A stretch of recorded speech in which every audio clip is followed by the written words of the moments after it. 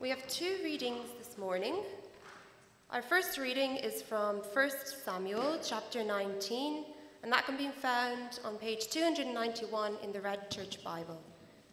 So 1 Samuel chapter 19, I'll be reading from verses 1 to verse 12.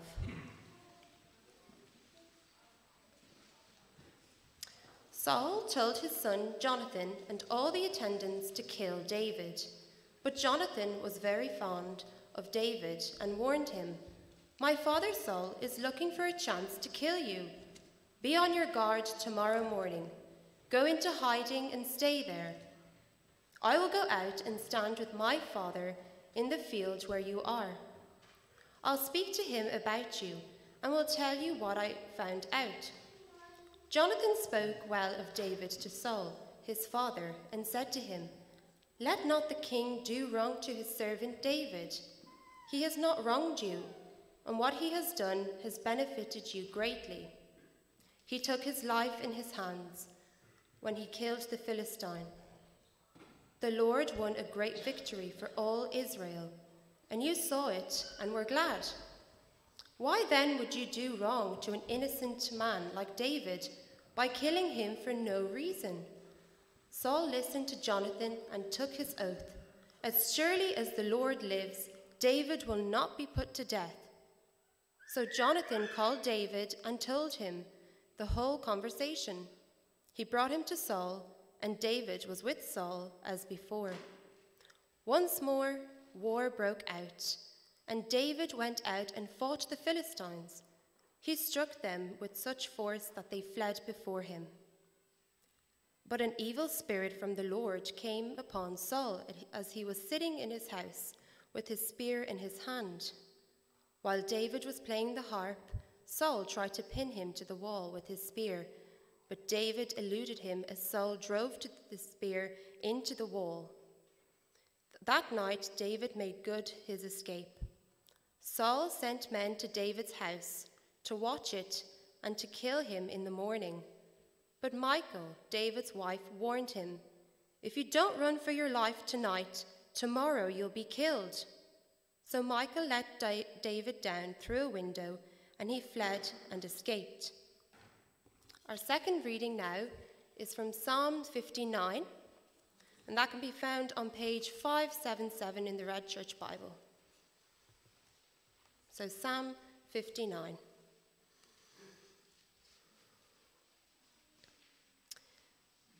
Deliver me from my enemies, O God. Protect me from those who rise up against me. Deliver me from evildoers, and save me from bloodthirsty men. See how they lie in wait for me. Fierce men conspire against me, for no offense or sin of mine, O Lord. I have done no wrong, yet they are ready to attack me. Arise to help me. Look on my plight. O Lord God Almighty, the God of Israel, rouse yourself to punish all the nations. Show no mercy to wicked traitors. They return at evening, snarling like dogs, and prowl about the city. See, what about the spew from their mouths? They spew out swords from their lips, and they say, "Who can hear us?" But you, O Lord, laugh at them. You scoff at all those nations.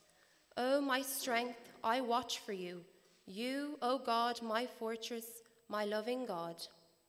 God will go before me and will let me gloat over those who slander me. But do not kill them, O Lord, our shield, or my people will forget. In your might, make them wander about and bring them down. For the sins of their mouths, for the words of their lips, let them be caught in their pride. For the curses and lies they utter, consume them in wrath, consume them till there are no more. Then it will be known to the ends of the earth that God rules over Jacob. They return at evening, snarling like dogs, and prowl about the city. They wander about for food, but I will sing of your strength. In the morning I will sing of your love. For you are my fortress, my refuge in times of trouble. O my strength, I sing praise to you, O God, are my fortress, my loving God. Amen.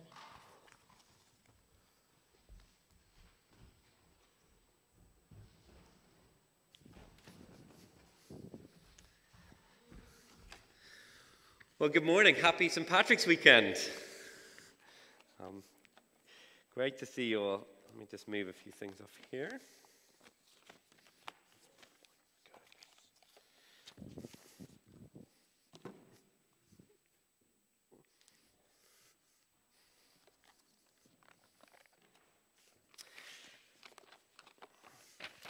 We are taking a break from Genesis, or certainly stopping the Genesis series for the time being. We'll pick it up at some point in the future. Children, if you haven't got one of these, can you, I don't know if stewards at the back, are you able to find the pile, please, and maybe come down the aisles and offer them to any children that don't have? There's a word search on here, which will be some of the words from the talk, and there's some boxes for you to fill in and color as well. Have a look at that. And children, while we're going through the sermon, I'm going to talk about two things that David does. They both begin with T. If you can come and tell me afterwards what those two T's are, you might get a little bag of Haribo or something like that. Ireland 29, England 16. I had the amazing privilege of actually being there yesterday. Singing along, just cheering with the crowd, and it was amazing. It was fabulous. It was just extraordinary. This sort of moment of glory for the Irish nation. Let me read you just a few verses from 1 Peter 1 before we get to Psalm 59.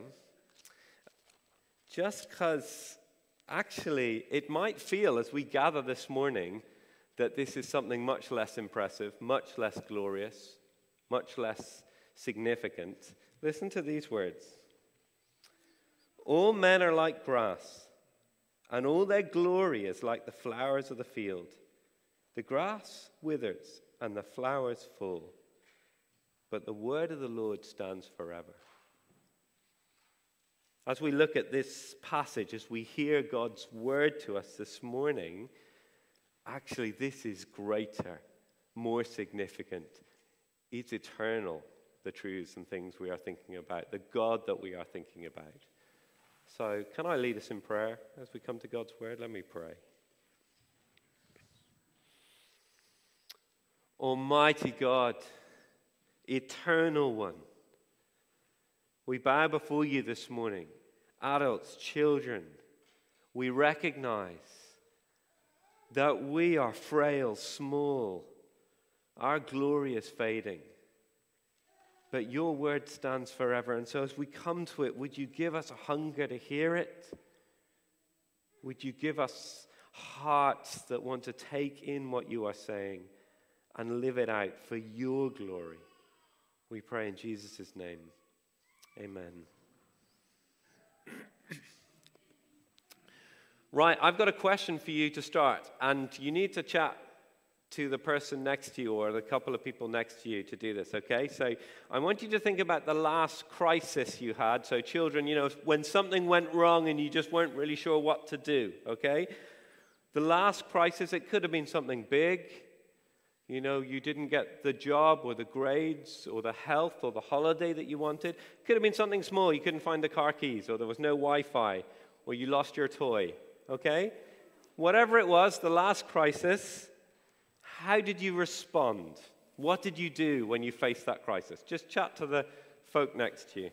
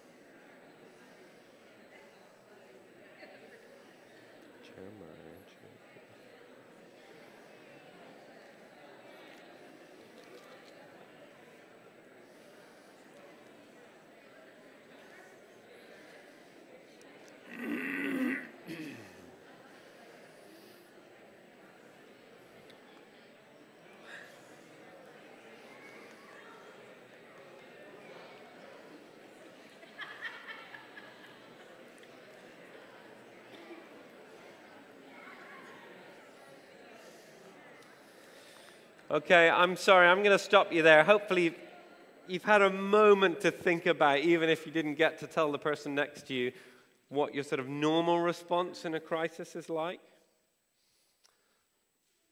The heating bill comes in. You can't afford to pay it. What do? The predicted grades come in. They don't look like it's going to be enough for you to get that college course. What do? The computer crashes. All that work wiped out. What do? Your parents say that they don't love each other anymore, that they're separating. What do? That they're spreading lies about you at school, being mean to you. What do you do when you face a crisis? Do you panic? Do you despair? Do you grumble?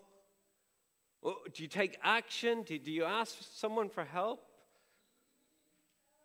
What's our normal response? I'd love you to turn up Psalm 59 if you've closed it. Page 577.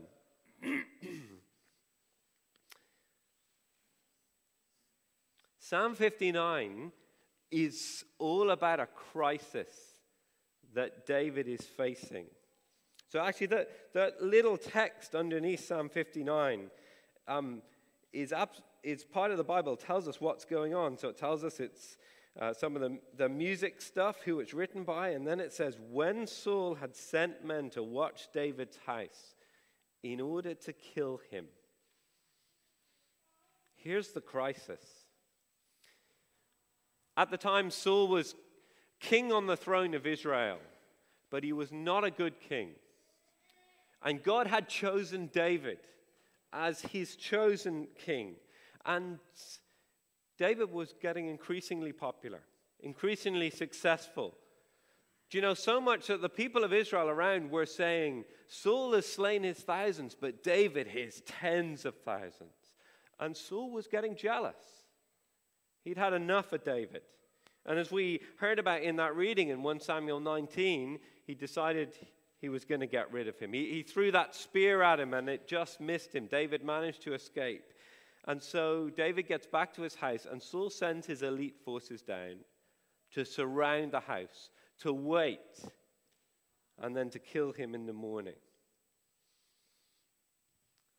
Can you imagine it if this was you? So you're in your home, wherever you live at the moment.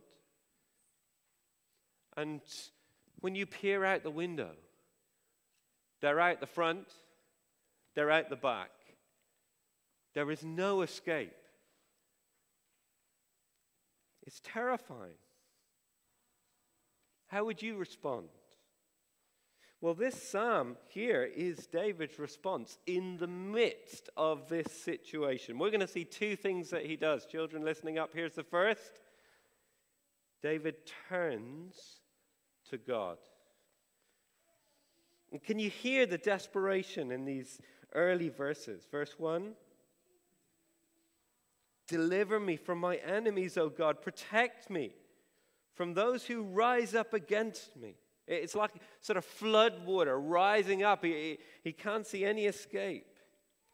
Deliver me from evildoers and save me from bloodthirsty men. See how they lie in wait for me. These attackers, what do they want? Bloodshed. And David says to God, verse 3, see how they lie in wait for me. Then he says, I've done nothing wrong. Fierce men conspire against me for no offense or sin of mine, O Lord. I have done no wrong, yet they are ready to attack me. David has got this situation, this crisis, and he cries out to God. And actually what he says to God is, wake up, God. Look again at verse 4. Halfway through, he says, arise to help me. Look on my plight. O Lord God Almighty, the God of Israel, rouse yourself to punish all the nations. Show no mercy to wicked traitors. He says, wake up, God. Now, children, I'm going to go to sleep, okay? And you guys need to wake me up, all right? Children, you ready? I'm going to go to sleep, and you need to wake me up, all right?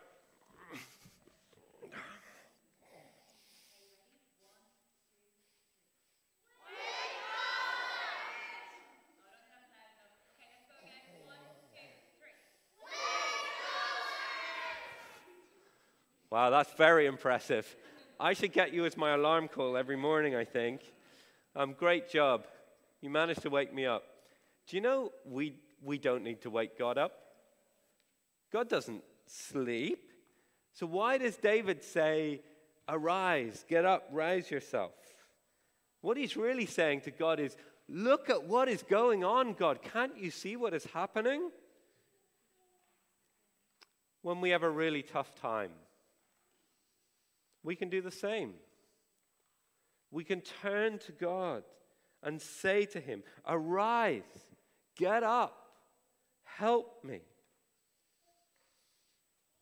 When I face a crisis, I find that actually this isn't always my natural response, that I think I must turn to God. No, actually, sometimes it's the last thing I do. And actually, what does that say about what I think about who God is, my relationship with him, my trust in him, my opinion of how powerful he is? When we face a tough time, we should turn to God. And we're allowed to say, arise, get up, hear me, look at what is going on. That's not being disrespectful. Actually, it's showing respect and honor. It's saying this is a real cry to a real God who really is able to help. At this moment in the psalm that David finds himself in, it seems like his enemies are getting away with it. That there's no wakefulness from God, no sight from God. And actually, David describes his enemies like wild dogs. Look at verse 6. They return at evening, snarling like dogs, and prowl about the city. See what they spew from their mouths. They spew out swords from their lips, and they say, who can hear us? Anyone got a pet dog at home, or maybe a relative who has a pet dog that you see from time to time? Stick a hand in the air. Okay. If you care about that dog, keep your hand in the air. Okay, yeah, most of you. Back then, when David was writing about these dogs, dogs weren't pets. Actually, there were wild dogs that used to roam the cities. They were much more like wolves, dangerous, prowling. And David says what he's experiencing as he's in his house, as he's checking who is outside. It's as if there are wolves all around him, surrounded by them. And the enemies think, well, verse 7, who can hear us? They think no one sees, no one hears what they're up to. And it's terrifying. When life is difficult or even terrifying, does that take us by surprise? Actually, here in this psalm, what we are seeing is that God's chosen king, David, is facing a terrifying situation. He's afraid for his life. And so we shouldn't be surprised. In this life, God doesn't promise to take away all the harsh realities of this broken world. Sometimes he will deliver us from them. What he does promise is to be with us through them. Sometimes that is just the suffering that is part of living in this world, in the state it's in. Sometimes it is opposition from those who don't love Jesus. In fact, Jesus said, the more we live for Jesus, the more we can expect opposition from those who don't love Jesus. And what are we to do when we face those situations? We're to turn to God with an honesty, a cry that says, wake up, God, can't you see? And This is what David's doing. And then, do you see what he says God is doing in verse 8? God is laughing. Not at David, but at his attackers. Verse 8, but you, O Lord, laugh at them. You scoff at all those nations. Now, God's laughing here. It's not vindictive. It's not an evil laugh. It's not ha, ha, ha, ha. It's because these enemies are so weak. They're pathetic. They're a joke. I want you to imagine there's a junior infant here, okay? A junior infant here, and here is Tadhg Furlong. Okay, for those of you who don't know who that is, that's one of the Irish rugby players, all right?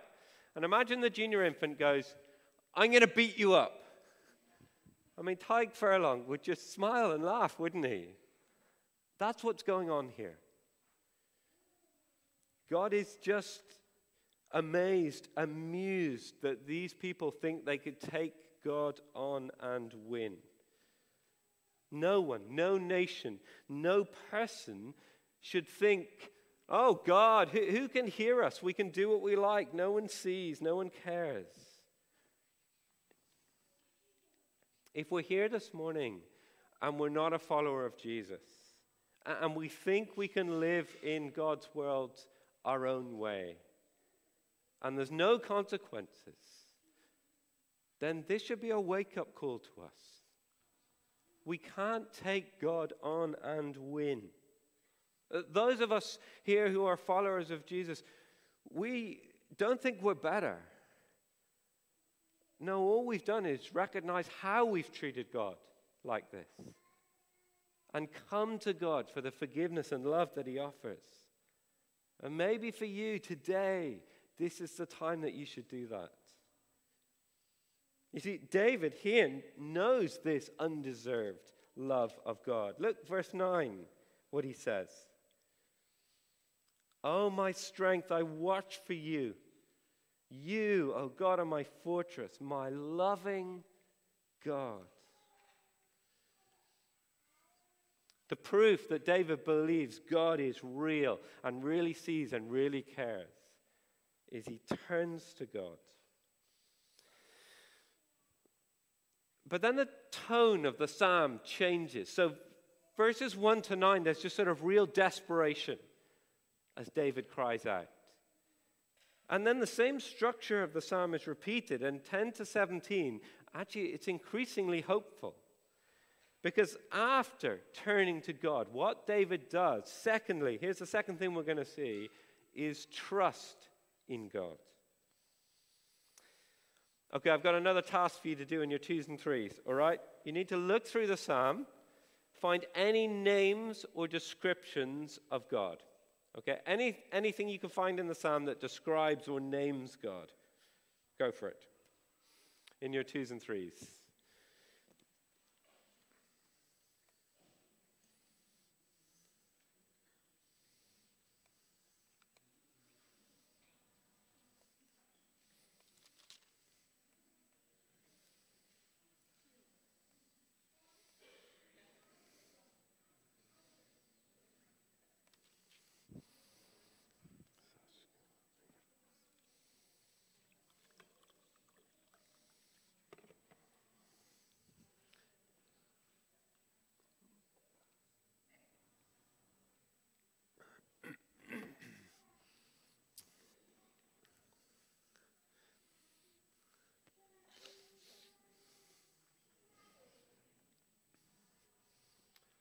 Okay, you able to shout out anything you've seen?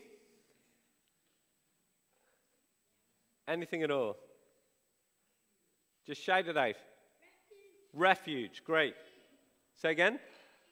Shield, brilliant. Loving, great. Fortress, thank you. Strength. Holy Spirit, brilliant. That must be hidden in there somewhere.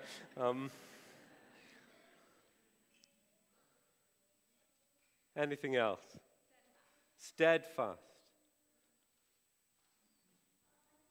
Almighty. Loving.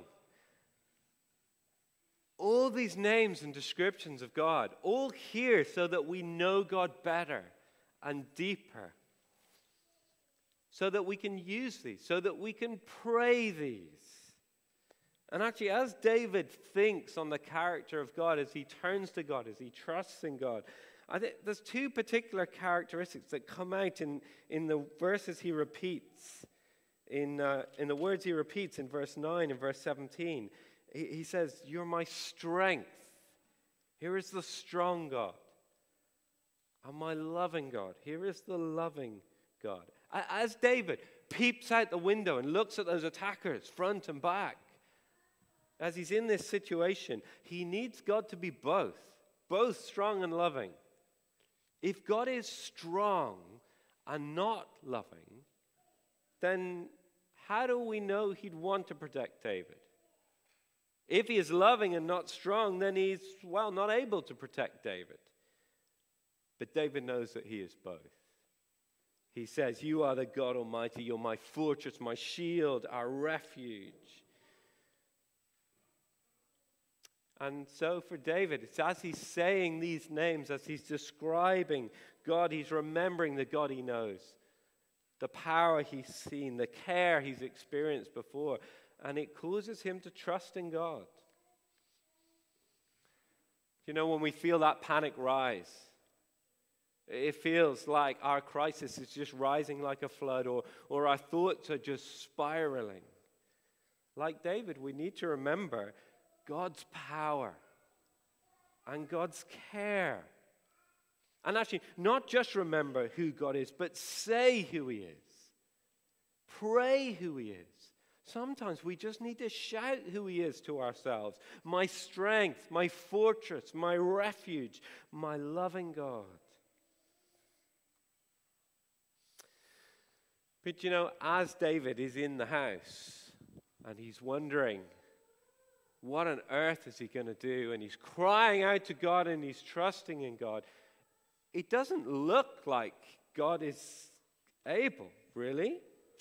It looks very uncertain. But David isn't uncertain. Look at verse 9. So he says, "Oh, my strength, I watch for you. You are God and my fortress, my loving God. God will go before me and will let me gloat over those who slander me." Now, that sounds a bit vindictive, doesn't it? It is a sort of personal revenge here from David. I'm going to gloat, get pleasure over the fact that my enemies are defeated. What we need to realize is that David is the anointed king of God's people. And so any attack on David is actually an attack on God and on God's people. And so David here is expressing concern for the reputation of God and of Israel. And that's why he asks for what he does. And so he goes on, verse 11. "Do not kill them, O Lord our shield, for my people will forget. In your might, make them wander about and bring them down. For the sins of their mouths, for the words of their lips, let them be caught in their pride. For the curses and lies they utter, consume them in wrath. Consume them till they are no more. Then it will be known to the ends of the earth that God rules over Jacob." It seems a bit contradictory here, doesn't it? So verse 11, he says, "Don't kill them." Verse 17, he says, "Do." David isn't concerned about God being too harsh. Actually, he knows that what we all deserve for rejecting the God who made us is death and judgment. That rejecting God and living in God's world our own way has consequences. But David also knows it's only because of his grace and love that he is forgiven and safe. What he's expressing here is concern that God would use this situation to make himself known. So end of verse 13, "Then it will be known to the ends of the earth that God rules over Jacob." He says, don't kill them immediately. Humble them first, and all will see how foolish it is to try and take God on. And then when the time is right, consume them. Then the ends of the earth will know that you are God.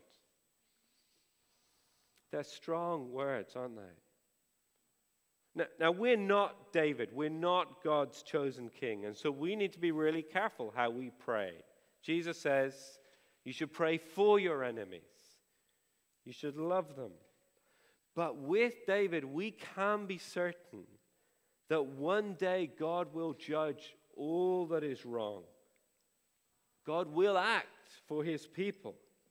And all will know that it is truly the God Almighty who rules. And why? Not just because he's promised, but because his reputation depends on it. Do you know, as we gather here this morning, maybe we go, I'm not God's anointed king. How can I be certain? He must have had such reassurance. We can be more certain than David. As Jesus sang this song growing up, he would have known that this is what lay ahead for him. A situation where he would be in a crisis and all the enemies would have surrounded him. He would have known that although he had done no wrong, bloodthirsty men would lie in wait, speak lies, hunt him down. And yet he would have known in his case that it was something that he must do, that he was willing to do, to pay for our sin, that we could be delivered from the death and judgment and hell that we deserve. Jesus couldn't be delivered if we were to be. And he would have known as he sang this psalm that as he went down that road, he would be keeping God's promises and protecting God's reputation. See, as we look back at Jesus, we see how certain we can be that God is for us. That for sinners like you and me, if we've come to Jesus, we're forgiven. Which means that in any crisis, as we turn to God, we're not afraid, we're not worried, we're going to face his anger or his judgment, but we know that he loves us. We can be certain that he is for us, that he is strong, that he is loving. And do you know what? That should lead us not just to turn and to trust, but to praise. And what we see at the end of the psalm is David doing exactly that. By the end of the psalm, nothing has changed. Nothing has changed. So verse 14 and 15, do you see? There's that same description of the dogs prowling. David is still in his house, still surrounded. If he looks out the window, they are still watching him. Nothing has changed. And yet he says this, verse 16, "But I will sing of your strength. I will praise you. I will sing of your strength. In the morning I will sing of your love. For you are my fortress, my refuge in times of trouble. Oh, my strength, I will sing praise to you. You are God of my fortress, my loving God." Nothing has changed. Now, in my head, I'm sort of wondering, in this situation, what is Michal, David's wife, doing in all of this situation? I sort of imagine her being downstairs and wondering how David's doing upstairs and going up and seeing, like, has he hidden in the hot press? Like, is he under the bed? What's he doing? And she walks into the bedroom and there he is singing praise to God. It's just extraordinary. Singing of God's strength and confident that he'll still be alive in the morning, even though nothing has changed. I find that really challenging. My response to a crisis isn't usually praise. It's, I've got to sort this out, or I need to think this through, or it's panic, or it's despair, or it's thoughts spiraling. And yet as we turn to God, and sometimes that'll be in the tears or the terror, as we trust in him, what we find is, again, he is enough. And even if that process sometimes takes a long time, what we find is that our cry of help turns to a song of praise. And in God's good time, sometimes in this life, absolutely in the next, He will deliver us. So let me ask you, when the next crisis comes, how will we respond? Will we grumble, despair, think, I need to sort this out on my own? Or will we turn? Will we trust? And even sing with David, "Oh, my strength, I sing praise to you. You, O God, are my fortress, my loving God." Let me lead us in prayer.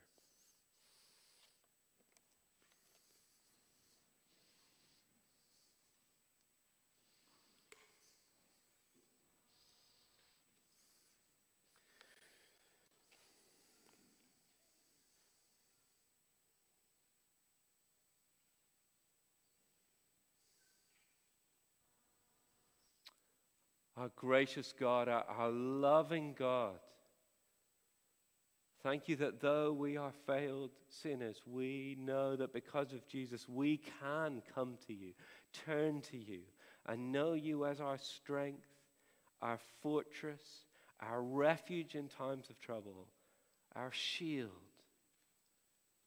And we pray, whether that is right now as we're facing really difficult stuff at the moment, or into the future when that next situation comes, would you help us not to forget you, but to turn to you, not to strive in our own strength, but to trust in you and to praise you, knowing that you are the strong one, the loving one. We pray in Jesus' name. Amen. We're going to sing. I'm going to invite the musicians up.